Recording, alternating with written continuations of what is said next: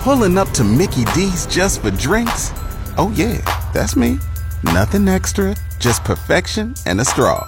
Coming in hot for the coldest cups on the block. Because there are drinks. Then there are drinks from McDonald's. Mix things up with any size lemonade or sweet tea for $1.49. Perfect with our classic fries. Price and participation may vary. Cannot be combined with any other offer. Ba-da-ba-ba-ba. This podcast brought to you by Gowan, Canada, makers of Edge Microactive pre-emergent herbicide. This is Saskatchewan Agriculture Today with 620 CKRM Agri-News Director Jim Smalley. This portion of Saskatchewan Agriculture Today is brought to you by Johnson's Grain, helping growers contract any type of grain. Call 1-800-324-7778. Prices for canola and wheat were reflecting major downward pressure this week. PI Financial Commodity Futures Advisor Adam Picallo says canola is down $40 to $50 a ton this week, while spring wheat futures have dropped 10 cents a bushel. Well, Jim, definitely an interesting week on the canola front. The May front month contract declined about $50 a ton in 3 trading days. So from Tuesday to Thursday, we saw quite the decline. Today, we are starting to move a little bit higher. The July contract is down about $40 a ton, and November is down about $23 a ton. So definitely something to watch still, that spread between the May to November kind of contracts there. About $150 a ton that the November is a discount. So something I'm definitely watching. And then on the Minneapolis wheat front, on the May contract, lower by about 10 cents on the week. So definitely, I would say, a lower trend on the wheat side of things. So what's pushing down both the canola and the wheat markets? Well, a few different things. Starting off on the canola front, that soy complex has definitely been weak here, in particular on the soybean oil side of things. It closed sharply lower yesterday.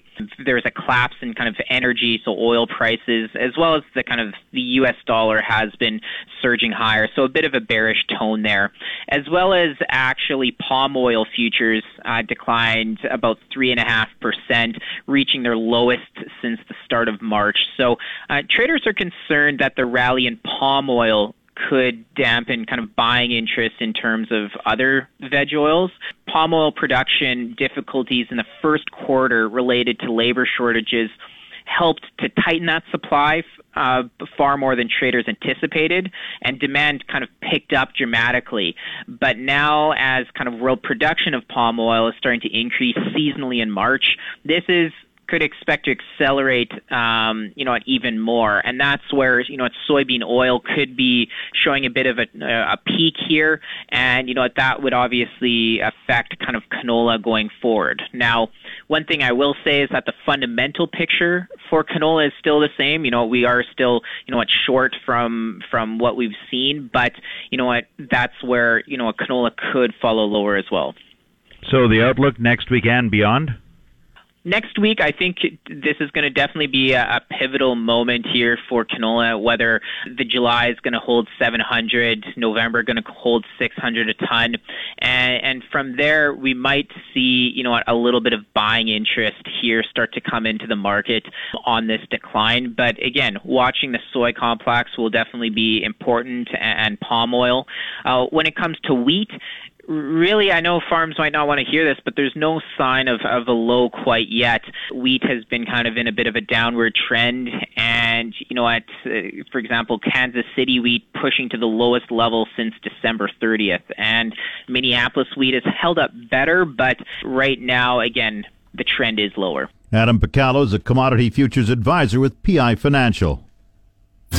Back to Saskatchewan Agriculture Today with Jim Smalley on 620 CKRM. A new energy company in southeast Saskatchewan is looking at setting up a major canola processing plant to produce renewable diesel. Covenant Energy President Josh Gustafson says his goal is to bring value-added opportunities to farming. He wants to explore partnership with the oil and gas industry through fuel blending to bring diversity to the Estevan region. He says provided the project receives all necessary approvals, production would start in the second half of 2023. But he says a key driver for demand would be Ottawa's proposed clean fuel regulations. The proposed plant would produce 6,500 barrels a day or over 300 million litres of renewable diesel and aviation fuel. Greenhouse gas emission reductions range from 80 to 85% when compared to fossil fuel diesel. He says the facility would create demand for 35 million bushels of canola, worth $500 million, to produce 350,000 tons of canola oil feedstock. There are estimates of up to 60 permanent full-time jobs to be created. The renewable fuel processing plant would be built in southern Saskatchewan. A new carbon reduction program will encourage research scientists and farmers to work together on applied projects. Agricultural Climate Solutions looks to promote the establishment of regional collaboration hubs known as living labs. This is Federal Agriculture Minister Marie-Claude Bebeau. With Agricultural Climate Solutions, farmers are not just consulted. They are out there with the researchers and other collaborators, getting their hands dirty, testing solutions in real conditions on real farms across the country. And that's the fastest way to get research out of the lab and onto the farm where it can make a real difference. Examples already exist in 4 provinces, but the only western one is in Manitoba. The aim is to have at least one collaboration hub in every province. Applications will be accepted in the fall and includes not-for-profits such as producer organizations. Mary Robinson is the president of the Canadian Federation of Agriculture. We hope that the practices developed from this initiative can give farmers a steady income stream for their environmental efforts by being linked to those carbon credits, as that would be a much-needed incentive to spur increased engagement from farmers while being extremely beneficial for the environment at the same time. Jonathan Wilkinson is the Minister of Environment and Climate Change. It is a very interesting opportunity for us to look at how far can you go with respect to practices that will help to enhance significantly the sequestration capacity of soils, because those tend to be reasonably low-cost tons and ways in which we can actually get at emissions that will be very helpful to us in terms of making progress on the climate issue. Producer groups have concerns with the recent carbon offset draft regulations, especially the term business as usual, which would not credit farmers for past conservation measures. There are practices that farmers do, in terms of no-till farming and a whole range of things that do help with respect to carbon sequestration. But as is the case in all sectors of the economy, what we need to do is actually find additional tons in terms of reductions. We can't meet our Paris obligations as a country, and certainly can't address the threat that is climate change without finding the additional tons that allow us to make progress towards our target. So additionality is critical. The federal government will invest $185 million over the next 10 years in the new Agricultural Climate Solutions program. Time now for Real Agriculture with Sean Haney. Brought to you in part by Karst Holdings in Assiniboia and Schlamps Integra Tire in Grenfell. Your locally owned Integra Tire dealers on The Source, 620 CKRM. This is your RealAgriculture.com update brought to you by the Canola School. Get canola agronomic information when you need it on your smartphone, tablet, or laptop. Our library of timely agronomic information is free and available at canolaschool.com. Sean Haney here with RealAgriculture.com and Real Ag Radio on Rural Radio 147. I'm joined right now by Farm Credit Canada's chief economist, JP Gervais. JP, I've really noticed this week, and I know there's people talking about inflation prior to this week, but I'm really noticing in the mainstream financial news this week, all of a sudden, it's all about inflation concerns. How concerned are you about it? Well, I would say that my concern level is not as high as you're right, as we are feeling it or sort of, perceiving it to be in the media, right? So the one thing about inflation, and it starts to be real when everybody believes it, so to speak. I remember, first year of graduate school, my textbook in macroeconomics was called, the macroeconomics of self-fulfilling prophecies. And if I can summarize, a number of pages in just a couple of sentences, the point being that inflation is a threat when it starts to be a threat when businesses and households, start to have expectations about future inflations, right? So it's all about the fact that, if I as a business, I'm seeing that my costs are going up, then I need to pass it on to, downstream in the supply chain and so far. Now, the thing that we all know in farming is that it is really hard to do. And that's why the markets are there, right? To arbitrage this relationship between the cost of materials, what consumers are able and willing to pay. The one thing that has changed now recently, on top of the fact that raw materials are moving up in prices, is the fact that income's super strong, right? Savings are up, debt to disposable income slightly down. It's not as much as lower as everybody would like, I suppose. But overall, there's quite a bit of a case to be made. There's a pent-up demand out there, and that's the concern behind the inflation pressures we're seeing right now. Well, there's still a lot of people out of work as well in Canada and the U.S., right? So we could say that, hey, the economy is going to be humming in 2021. We're going to see this inflationary pressure, but we still got some people that are out of work. Right. And expectations because of this, among other things, but because of this, expectations about future inflations are well anchored around that 2% range, right? A little bit above, a little bit below. And I believe that most businesses anyhow, and consumers as well, would think that, we're comfortable with the fact that the bank seems credible in terms of holding inflation around that 2% target. And we understand that it can deviate from that a little bit. And as long as we're not seeing we don't see anything that would change our expectations. And one of the things that would change, for example, is if businesses report that they are more likely to raise prices. And so if they do so, it means that they are getting the signals that other levels of the supply chain are able to absorb some of these higher prices, right? Mm-hmm. And the next, I think, evidence, so we just got an inflation reading this week, right? So it was 1.1% in Canada in February. And the next big report in my head is the one that will be released in early April, which is the Business Outlook Survey. And what it does is the Bank of Canada surveys businesses about a number of things, whether they're faced with some capacity constraints and so forth. And they're going to ask, what is your intent when it comes to prices? Are you planning to increase your prices in the next 12 months?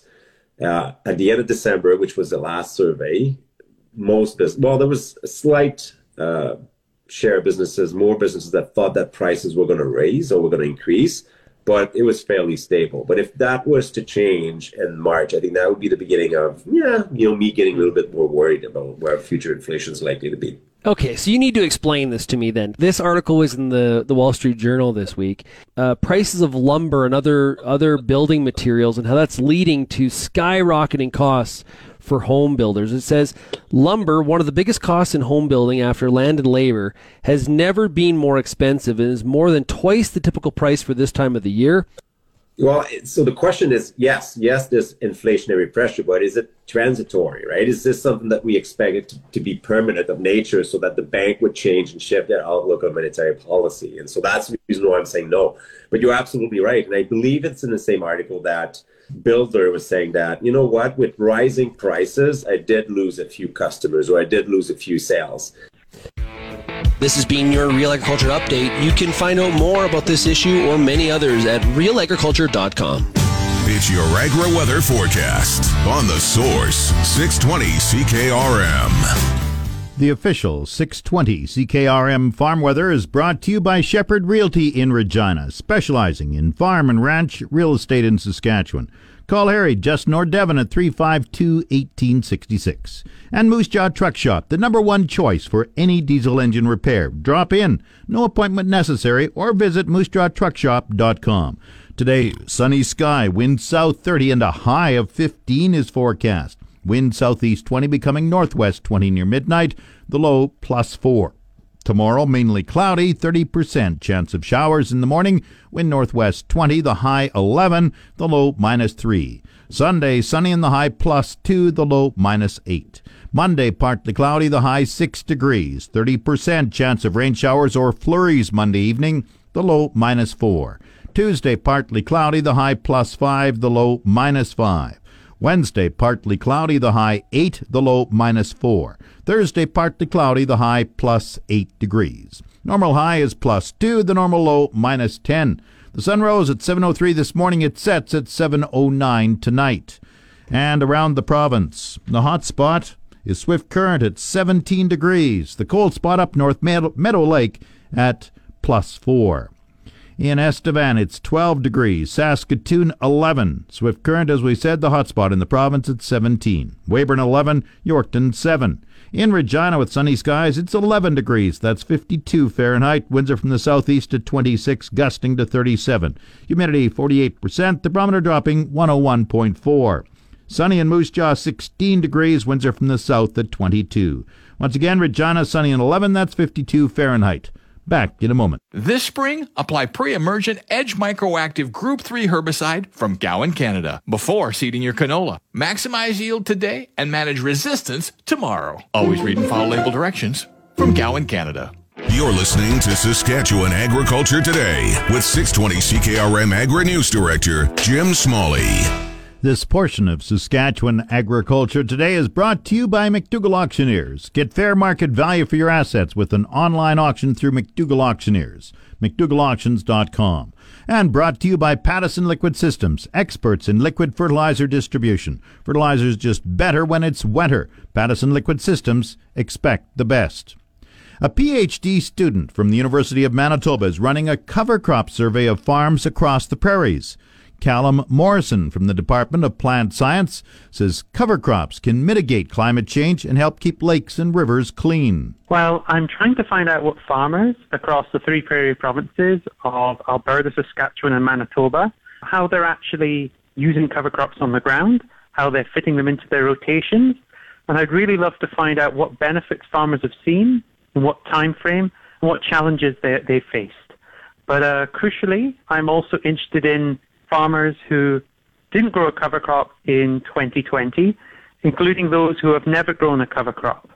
It's just as important for us to find out why farmers aren't growing cover crops, what challenges there are to cover crop adoption, and from that, hopefully, we can identify ways that we can assist farmers who want to grow cover crops. We can provide mitigation methods for any challenges they might face, and give some great information to prairie farmers who may be thinking of growing cover crops.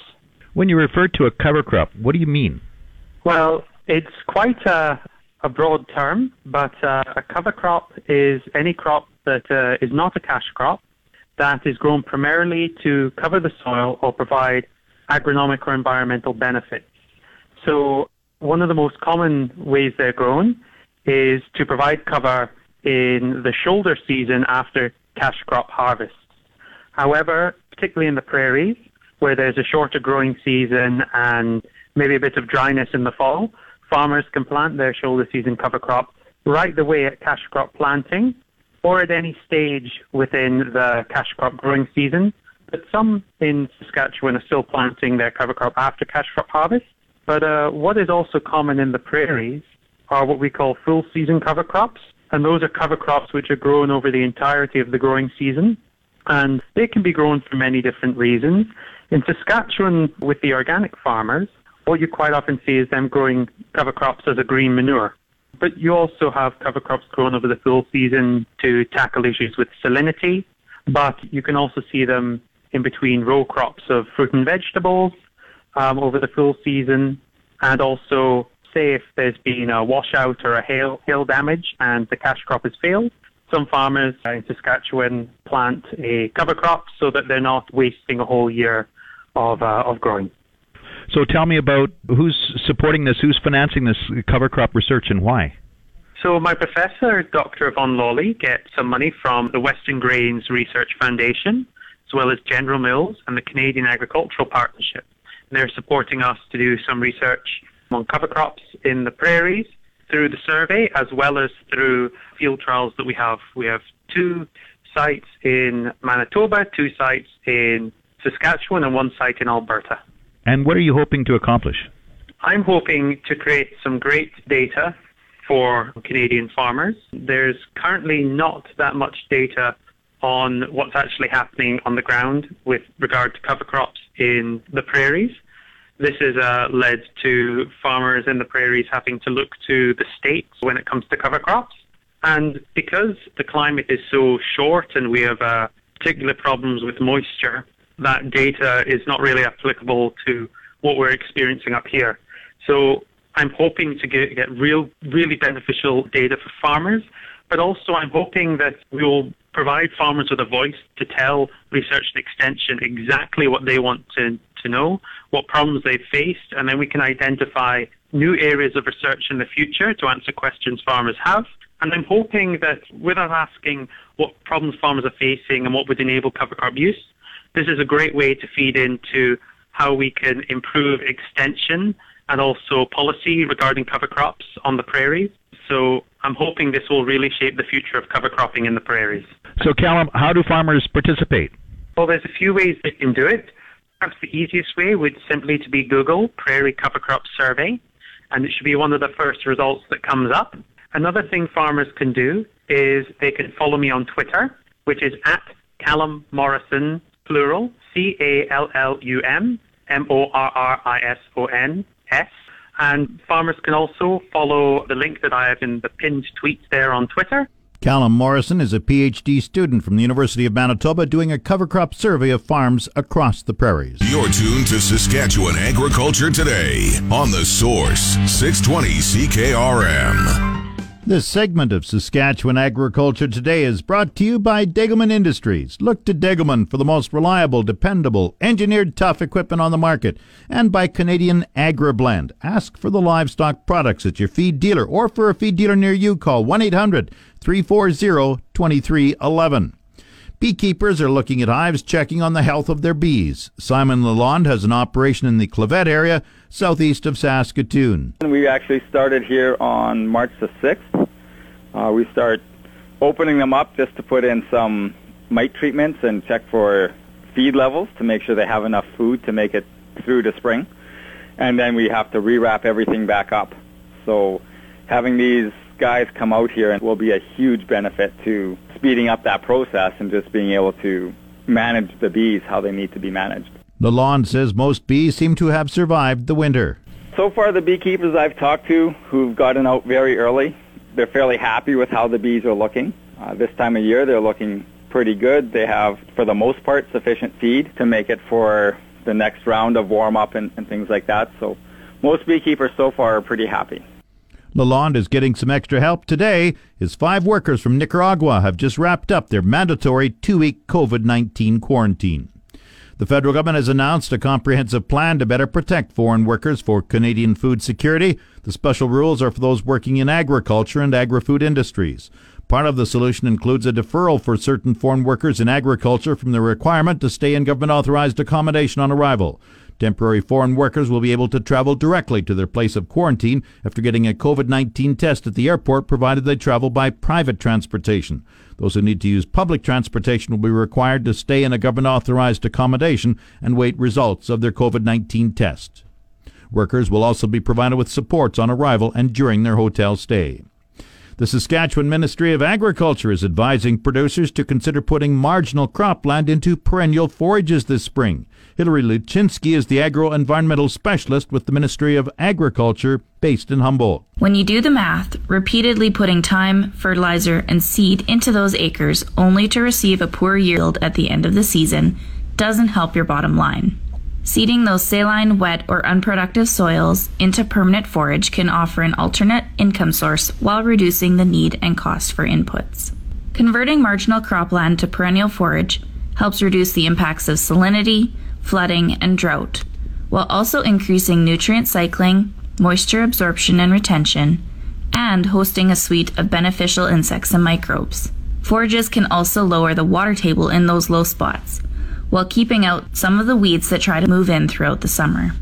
Funding to convert highly erodible, wet, or saline land from annual crop production to permanent tame forage is available through the Canadian Agricultural Partnerships Farm Stewardship Program.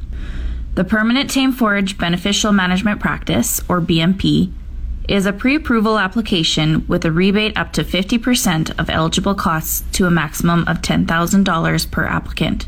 Eligible costs include seedbed preparation for successful establishment and seed. A full list of eligible and ineligible items can be found on our website at www.saskatchewan.ca/cap. Help filling out the application is available through your local agri-environmental technical services, whose contact information is also available on our website. For assistance choosing your blend or for other program inquiries, you can call the Agriculture Knowledge Center at 1-866-457-2377, and they'll put you in touch with the appropriate specialist in one of our 10 regional offices across the province. This has been Hilary Luchinsky, Agro-Environmental Specialist with the Ministry of Agriculture in Humboldt. Coming up, Market Update. The Market Updates with Jim Smalley on The Source, 620 CKRM. Market Update brought to you by Scott Bjornson of Hall's Wealth. For more information or to book a free consultation, call 1-800-284-9999. And Nelson GM in Assiniboia and Avonlea. If you are a Costco member, get huge savings on current 2019 and 2020 SUVs right now. Viterra prices were mixed in early trading today. Canola gained $1.20 at $6.9957. Number 1 red spring wheat declined $1 at $271. The rest were unchanged. Durum $312.32. Feed barley $261.15.